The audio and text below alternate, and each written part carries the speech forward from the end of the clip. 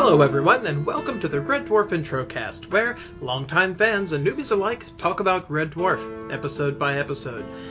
This week, we are going to talk about Season 12, Episode 3, Timewave. But first, my name is Heath. I'm Angela. I'm Shane. Alright, and let's just dive right into this one. So, what did everybody think? It sucked. Yeah. Okay, well, that's about it for this week. So be sure and listen to us next week as we... Okay. We can't do that. So we're going to have to talk about this episode, and it was a bit of a rough one, if we're honest. So just for this episode, new rule, no criticism. This is a new rule. Yeah, I mean, we don't want another backward situation here, so you good with that, Shane? Just... Okay. Okay, all positive things. So... I don't know, this is going to be really hard. No, we got this. So, Okay. I can hey, did everybody notice how sparkly Kat's red velvet outfit was? Yeah, really nice. That was a great outfit. Also, the plot was not based on filming naked women without their consent. This is true. There is no... That's true. That's very true. Not Cridey TV again. So. Yeah. The theme music was good. Oh yes, it's really catchy. It's classic. Like the way they had it at the beginning, and then they added lyrics to it at the end. Yeah. Yeah. Pretty good job on makeup for Rimmer Center Critic. I guess. He had the squinty eye thing going. Yeah, we've been wondering about him. Yeah.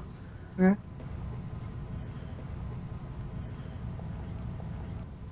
Well, that's about it for this week. Be sure and check our Facebook group for more... Okay, well, obviously, that philosophy might be flawed, so we're just going to have to talk about this episode for realsies. Okay, we can do this. Yeah, we can. I have faith in us. Alright, so let's see. Shane, did you happen to have the actual synopsis of this episode? I do. After the crew discover, name, and take soil samples from a Helium-7 rich moon, planet Rimmer, Starberg is hit by a time wave, bringing them into contact with a 24th century ship, the SS Enonium. There are two problems. The ship isn't set on a collision course with planet Rimmer, and upon the ship, all forms of criticism are punishable by life imprisonment or draining. Yep. So, rewinding a bit, when we saw that title Timewave, our hopes were so high. We were thinking it's going to be a Future Echoes thing, there's going to be lots of time travel shenanigans. Like time slides kind of stuff, maybe. And, no. The time wave didn't matter. No, it was a MacGuffin. It was just, It could have been like the moon is going. Well, the moon was going to explode, but it was just going to be, something bad will happen. We don't have to explain it, but the bad thing will happen. Yeah. So all of our super excited predictions from last week, and they sort of came to naught here. We were let down, you guys. So bitter. So Helium-7. Now, I am not a science whiz, but I'm really thinking Helium-7 would have to be impossible. Like, helium is the most basic of the noble gases, and, like, Helium-2 is, like, one of the most stable elements there is. You would be stressing to get Helium-3. I don't understand how Helium-7 would work. So if anybody out there is listening knows something about science and could explain to me Helium-7, that would be awesome. Oh, go for it. I do. I took about 5 seconds to Wikipedia this. But apparently Helium-7 emits a beta particle as well as the gamma ray. The most widely studied helium isotope is actually Helium-8. Helium-7 and Helium-8 are hyperfragments and are created in certain nuclear reactions. Yeah, so, I mean, that's what I was thinking. To get that kind of element, you would have to... Yeah, it would be, like, in the middle of a nuclear reaction, just not, like, laying around stable on a moon. Yeah. I don't know. Well, maybe maybe on planet Rimmer, anything is possible. There you go. Mm-hmm. But that aside, the science aside, let's look at it narratively. Okay. So the Timewave we know doesn't matter. I don't know why they used it as an episode title. Doesn't matter. But let's say Rimmer, his plan is to get something really valuable, and just in case they might happen to show up on Earth during their time, he's going to get a finder's fee, and he would like to risk his life to do that. He's never really expressed any interest in going back to Earth. In fact, he's a bit worried about going back to Earth during that time, because then there would be no use for him anymore. Like, has he forgotten that he's literally existing just to serve as entertainment for Lister? Yeah. I don't know. It's a bit weak. Set up a couple of funny jokes, but... Yeah. Let's see. So we get Rimmer, of course, naming the moon Rimmer, and naming the sun nearby Rimmer, and... Yeah. That's very imperialist of him. Very on brand. It is. It is. And so that, it's the usual kind of setup, and then we find out, oh no, there's going to be this time wave, and then we get the ship coming. I would draw attention to, it's funny how often we reference Doctor Who, and then don't talk about Doctor Who, this is a Red Dwarf podcast. And then they decide to describe it as a big wibbly-wobbly tidal wave thing. A wibbly-wobbly, timey-wimey thing. Okay, but did the ship come out of the time wave? Like, why was the ship there? Were they saying that the time wave brought them the ship? I don't think they ever specifically said that. It meant that's what the implication I got anyway. Okay. I kind of missed that. But then... It was a 24th century ship, and they're 3 million years into the future, so... Yeah. I just thought that they had lived and propagated on that ship forever and ever, and that's why... Their society was so weird. Yeah, their society did the no criticism thing, and that became part of the culture. But, yeah. I don't know, that was kind of weak. So, let's see. They find out that the Inconium is on a crash course. They're going to go on board and tell them not to destroy planet Rimmer, the most valuable and special of all planets. Then they spend a long time explaining the setup for the ship that they're going to go see. Which is, criticism is illegal because it creates dopamine, and dopamine makes you happy, although a lot of things create dopamine. Like, dopamine is not. So why would they pick on criticism? Because it worked for the plot. I guess. Yes. I use the term loosely. Most of the episode, they had a live studio audience there. However, majority of these thing was done where the audience couldn't see them. So they were doing it live, but they had it on the monitors. So after a roughly 7 p.m. start, it wasn't until 9:50 that a film was actually filmed in front of the audience. And filming went on to about 11 o'clock. That must have been a grumpy audience. But that's okay. They wouldn't have laughed either way. Well, following up with that, actually, they had the warm-up man was James Farmer, and of course, with any sort of warm-up man, you can have to deal with hecklers. However, there was actually there was a few shocking outbursts hecklers, which bordered on the disgrace for them. They're totally unacceptable at a recording of this show or any other. Wow. Well, I get the impression that even for the weaker episodes, then being in a live audience is really special, and like even, weak performances will get a good laugh. But yeah, hecklers are just jerks. They're They're there to steal the show when people just want to see the show. Yeah. Yeah, that's a shame. Yeah. I did enjoy hearing a bit about Saint Trembles. Mm-hmm. Although I do kind of wonder, like, does this contradict what we knew of Rimmer's schooling before? Like, this seems like a new thing, and I don't know. If not, though, does this mean that his bronze swimming certificate came at a school where they give awards for literally everything? Was it a school where they give, like, gold swimming certificates to everyone, except he did so badly that he got the bronze? Oh. I don't know. I get the impression that Rimmer got shuffled around to different schools a lot, which was part of the reason why he, because if you're having to move into different circumstances, then you don't really make connections all that well, and you can be more socially awkward. And, like, he wasn't making the connections or networking like he saw other people doing, and he wasn't sure why. So, Yeah. I don't know. Maybe it works. It was cute anyway. Yeah. Some nice bits there. I liked the flute guy.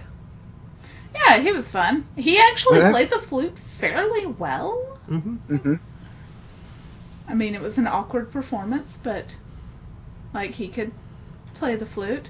Also, them making fun of the piece of art from, like, the 34-year-old man. That's about the kind of art that I could produce at 34 now. I'm not a drawer. Let's see. They talked to the weird guys. Oh, did you have something, Shane? No. I was going to talk about a guest star that's coming up. Oh, okay. They talk to the weird guys. They go to the diner. For the second time this season, we get the term love spuds. I guess they just fell in love with that term in the writer's room. Yeah. Forgetting Did anybody recognize the waitress? Nope. I did not, no. Are you Game of Thrones fans? Yeah, We are. We've watched it, yeah. That was play, and I'm gonna butcher this name. That was Mira and Katya. Okay, who did she play on Game of Thrones? She played Eerie, Arri. Huh. I'll be looking that up while y'all talk. Yeah, I'm not even quite sure of who that character is. I would have to... There's so many characters on Game of Thrones. They just keep getting killed off and replaced. Or occasionally they're Ed Sheeran. Ed Sheeran, starring as Ed Sheeran. Let's see. So they criticize a bit, but the copper calls them on it. And they gotta skedaddle. But of course, Cat, in typical Cat fashion, gets them thrown into jail. Yes. With, I'm sorry, but a cruder joke than Red Dwarf tends to do. That was surprising. Yeah. The Like, the tits joke. yeah, that one threw me. Like, they're usually, when they're coming up with random insults and whatnot, sometimes they do go a bit blue, but they're always really witty, but just out of the blue, the boob joke there, I don't know. It seemed like they were just going for blue for the sake of getting a laugh when it really wasn't all that witty. So yeah, and then in a nice timely reference, we get some Hannibal Lecter motif there, because everybody remembers that movie. Yeah, I should say, and you won't know him, but the cop was played by Johnny Vegas. Johnny Vegas over here is a famous comedian. Oh, sorry. I'm going to put this in inverted quotes because I can't stand the guy, and that's going to get some hate. Aww. So he's a quote comedian. Yeah. Over here. I thought I had maybe recognized him. Like, does he do a lot of character parts like this? Not really. I mean, I think the most. I'm trying to think what you would recognize him in. I'm just going through. There's actually nothing in here that you would recognise them from, actually. Okay. I would have thought. Okay, and Angela has looked up here. So yeah, Eerie was one of Daenerys' Dothraki gal pals. So that's cool. Just gals being pals. Yeah. All right, and so they're stuck in this cell, and so we get the purpose of the very long helium-7 setup is that Crichton is going to use it to make an explosive. However, I have to point out here that if they're in a cell and they needed a way out, there was a lot of space in between those bars, and they could have easily deactivated Rimmer's light bee, put it on the other side, and reactivated it. Did they just occasionally forget that Rimmer's a hologram? I mean, I know the writers know because he was standing on the moon without a spacesuit, but they were in the cell, and he's a light bee, and it's not that big, and they could anyway. I mean, if you've got a hologram, walk through some jail walls. Of course, maybe they were afraid that Rimmer would just be like, "Okay, bye." Yeah. Oh wow. Do an every man for himself thing. Yes. But they don't. Yeah. They get out. And then they face the cop again, and he finds the joy of criticism. Yeah. Whew, this episode. This episode, though, it just, okay. It just plods along, doesn't it? And then they do the bit with the criticism, and yes, once again, Rimmer's mental problems save the day. I mean, I guess the strongest part of this episode would be the inner critic section. And they do have some fun, like overloading the criticism. And Chris Berry, of course, turns in a good performance there. And as we said, the makeup job on the critic was good. And they do make some nice callbacks to Rimmer's past. Yeah. His brother, Yvonne Magruder, and that's always good, you know. Spit just on the wrist. So some nice continuity there, which is always good for the fans. But yeah, even this scene, I was kind of expecting to be more over the top, more ridiculous, but just sort of vaguely insulting the thing until it went away. Well, and they've done very similar things. Like, even this season, this felt a lot like the turning everyone into a Crichton scene, where they just go to another ship with a different custom and they all get plugged into the wall to change their personality. Yeah. And couple that with the Rimmer world thing, where all of his terrible personality traits take on anthropomorphic form, then sure. But yeah, they've explored the same territory better in the past. Yeah. I suppose this is the third or fourth time they've done exactly this. Yeah. Like, get a new format, find something else to do. Like, they've done. Like the Crichton episode was clever, I thought. Yeah. But this just felt bleh. Yep. But watch it be the most beloved one, and we're going to get so much hate. Actually, though, no, based on our comments this week, I don't think we're alone in being a bit let down on this one. Thought it was going to be another backwards incident. So yeah, they fail to get an FTL drive, and they make fun of the stupid paint drawing, and then the episode ends on sort of a weak gag. Yeah, it just sort of peters out, as my attention did long before the episode ended, I'm so sad to say. There were a few good jokes in this one, but I think we'll just save those for the quotes. Otherwise, we won't have any quotes. Otherwise, there won't be many quotes, yeah. First of all, I will stop with the Ganymede and Titan Paul poll results. Oh, yes. Did it get higher or lower than Crydy TV? You must remember that there's been 73 episodes so far, so this was number 70. Okay. I think that's about fair. right. Which three were worse? Back in the Red Part 3, Oh, Pete yeah. Part 1, Oh, and yeah. Pete Part 2. Yeah, Not crazy it's a fair TV. cop. I probably would have put Back in the Red a bit higher, but nah, fair enough. Fair Yeah. enough. Yeah. I remember Quality not TV caring for Pete.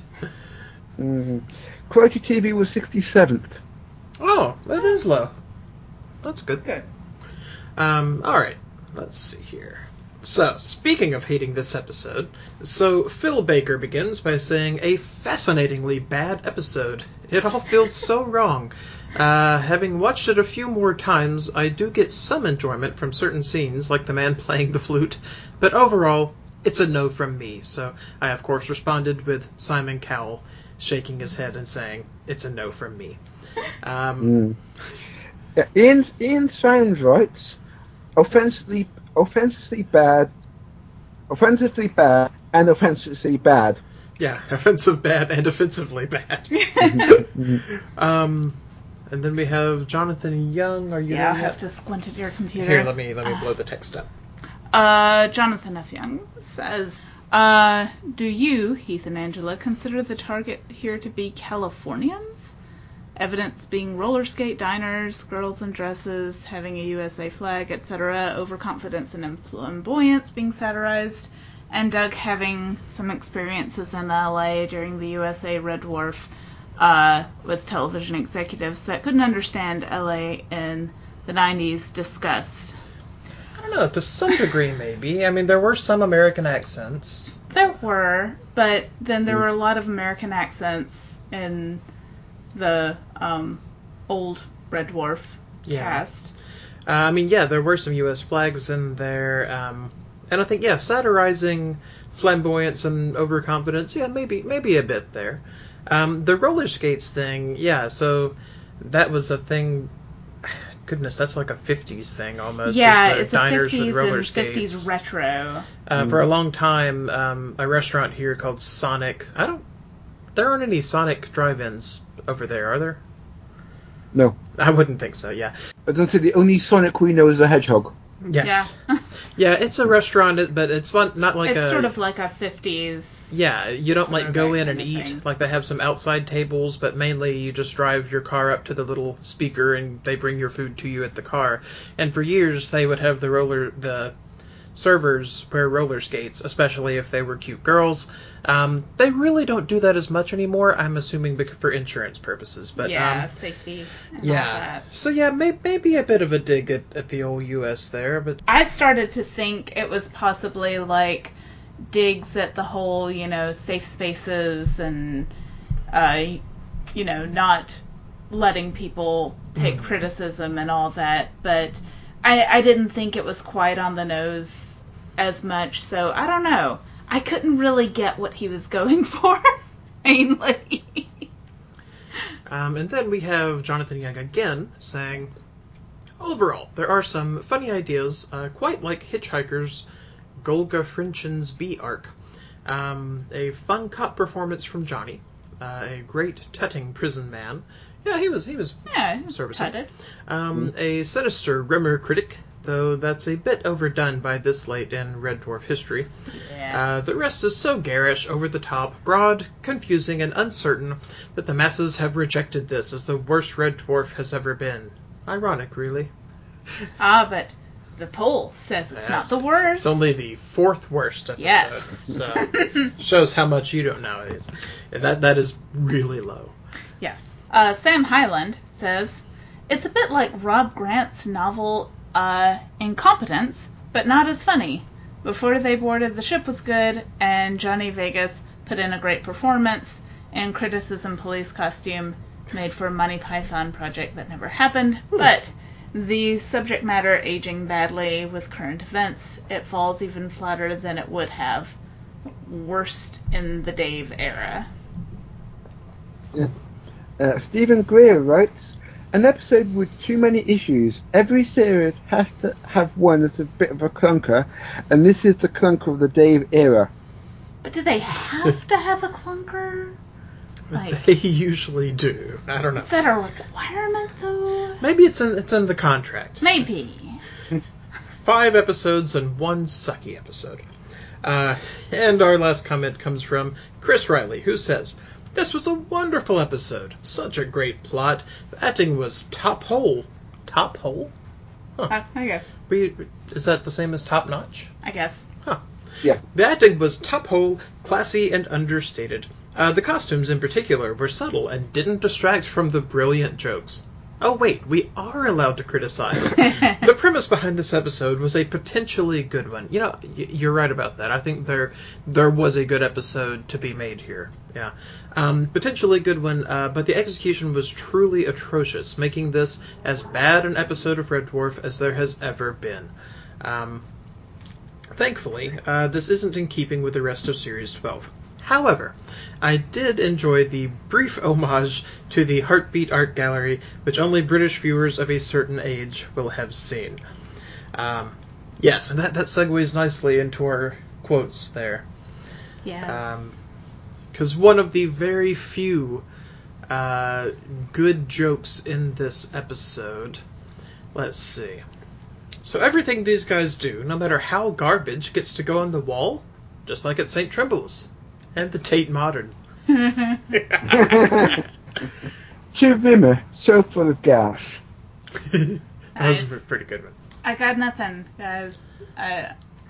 The only other one I had, which I liked because it was one for the fans, like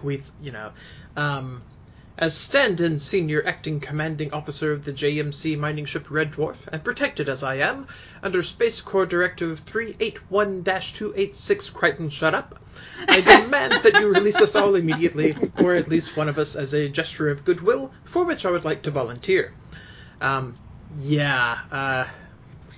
nice callback to the old Space Corps directives, and then Crichton saying the ridiculous thing that it actually was. Yes. I would have actually liked one of those jokes, but I think this was just as good because all the Red Dwarf fans knew where that was going, and they flipped it, so that was nice. Yeah. Okay, maybe the quote, the sex advice. Just the way he said, I thought he said spit on the wrist, and then said the looks I got. Yeah. Did you have any other ones, Shane? Nope. Yeah. Oh. There just weren't even that many good one-liners. Kat had like 2 or 3 I want to kill Rimmers. Yeah. None of which were particularly Clever. inventive. Yeah. I did like, going back to the opening scene, Rimmer's various, let's see. It's been what by a what from a what? And, that was a nice bit. And their usual Star Trekian trying to explain a complex space concept with a metaphor, much as a tsunami is caused by... Yeah. Yeah.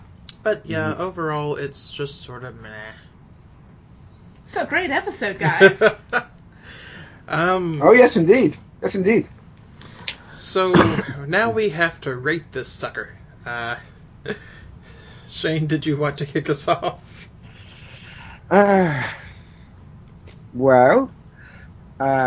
There's nothing in this episode I could use as a rating system. Yeah. I'm actually going to go with something else, and if anyone can understand this reference, then great. So I'm going to have to go 4 Steve Carlsbergs out of 10. Steve Carlsberg? Yeah. So speaking of, if you want to listen to another podcast besides ours, I would highly recommend Welcome to Night Vale, a fascinating horror sci-fi community radio podcast that's just endlessly entertaining. It's a lot of fun. Okay. So, back in the day, I gave backwards 3 of 10. I don't think I can go any higher than that, but it had 1 or 2 jokes to at least make me not feel terrible while watching it. So I'm going to go 2 out of 10 distracting uniform tutus. Yeah, I'm there with you. 2.5 out of 10 tuts. Tuts. Tut. I don't know, because, well, I guess if a tut is bad, then giving them not many tuts would be good. You know what? I'm going to switch that up. And give it 2.5 out of 10 test tubes of helium-7. Sure. Yeah. No helium-7 for them. So, yeah. So that's really, this time, about it for this episode. Is the next one better? Please say the next one's better. What's the next episode? The next episode is called Mechocracy. Now that's interesting, because See, we've already I would have had... thought that would have been the everyone is Crichton thing. I don't know, maybe all of the robots and mechs on Red Dwarf are going to start a union? If they do, then I demand that Talkie Toaster be the union leader. Exactly. We haven't heard from him for forever. That would be a nice callback.